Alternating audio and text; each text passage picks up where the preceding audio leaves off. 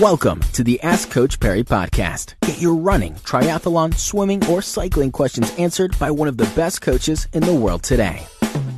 Welcome to the next edition of the Ask Coach Perry podcast. With us, comrades, Coach Lindsay Perry. I'm Brad Brown. Lindsay, the last podcast, we spoke about illness in the build-up to comrades, but it's one of those things that particularly this time of the year is very prevalent. And there's been a few incidents, particularly last year. There was one with someone passing away on race day.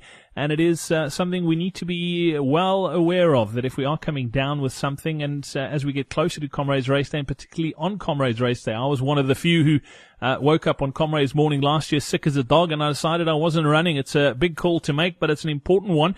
Let's talk about making that call. If you do feel yourself getting sick in the build-up to in the final week of Comrades, what can you do to sort of limit the effects? And when should you make the call, yes, I'm going to run, or no, I'm going to? What's the thought process behind that? And yeah, it's a big call to make, but it's an important one. Look, it's very important, and I know there's a strong emotional connection to going, after training so hard for 6 months, you're in Durban, now you get sick and you want to take the chance. But, I suppose this is one of my high horse moments. I guess I get under people's skin a little bit, but for me, it's just grossly irresponsible to line up at Comrades when you're sick in any way, shape or form. It's just too easy for people to run into complications. And besides the obvious, associated issues that your immediate family and friends need to deal with, particularly if it leads to a fatal event, you actually just plain make yourself an enormous nuisance to all the volunteers on race day. And every year we have between 5 and 12 athletes that just disappear because some good Samaritan on the side of the road sees that these oaks are in serious trouble, gets them off the course, and they end up in a hospital.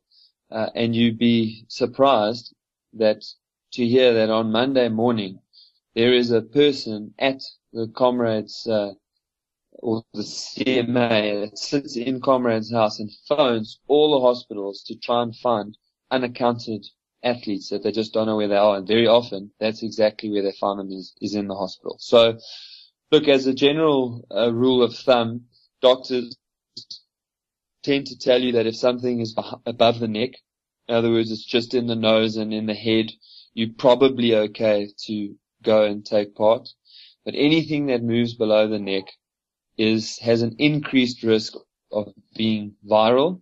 And as soon as it's viral, you have an increased risk of having secondary complications to the cardiac muscle, cardiac membrane, and cardiac valves.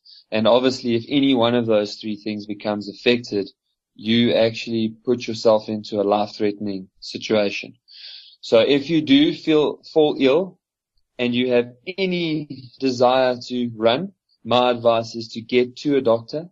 Get them to check your symptoms, make sure that you don't have a viral infection, and let the doctor be the one who decides whether it's safe for you to exercise or not. Don't make that call on your own.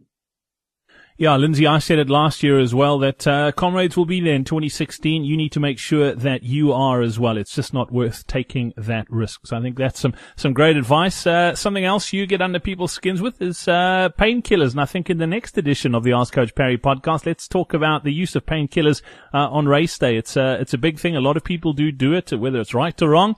We'll get your opinion. Until next time, from the two of us, it's cheers. Thank you for listening to the Ask Coach Perry podcast. To get Lindsay to answer your question, go to AskCoachPerry.com or email myquestion@AskCoachPerry.com.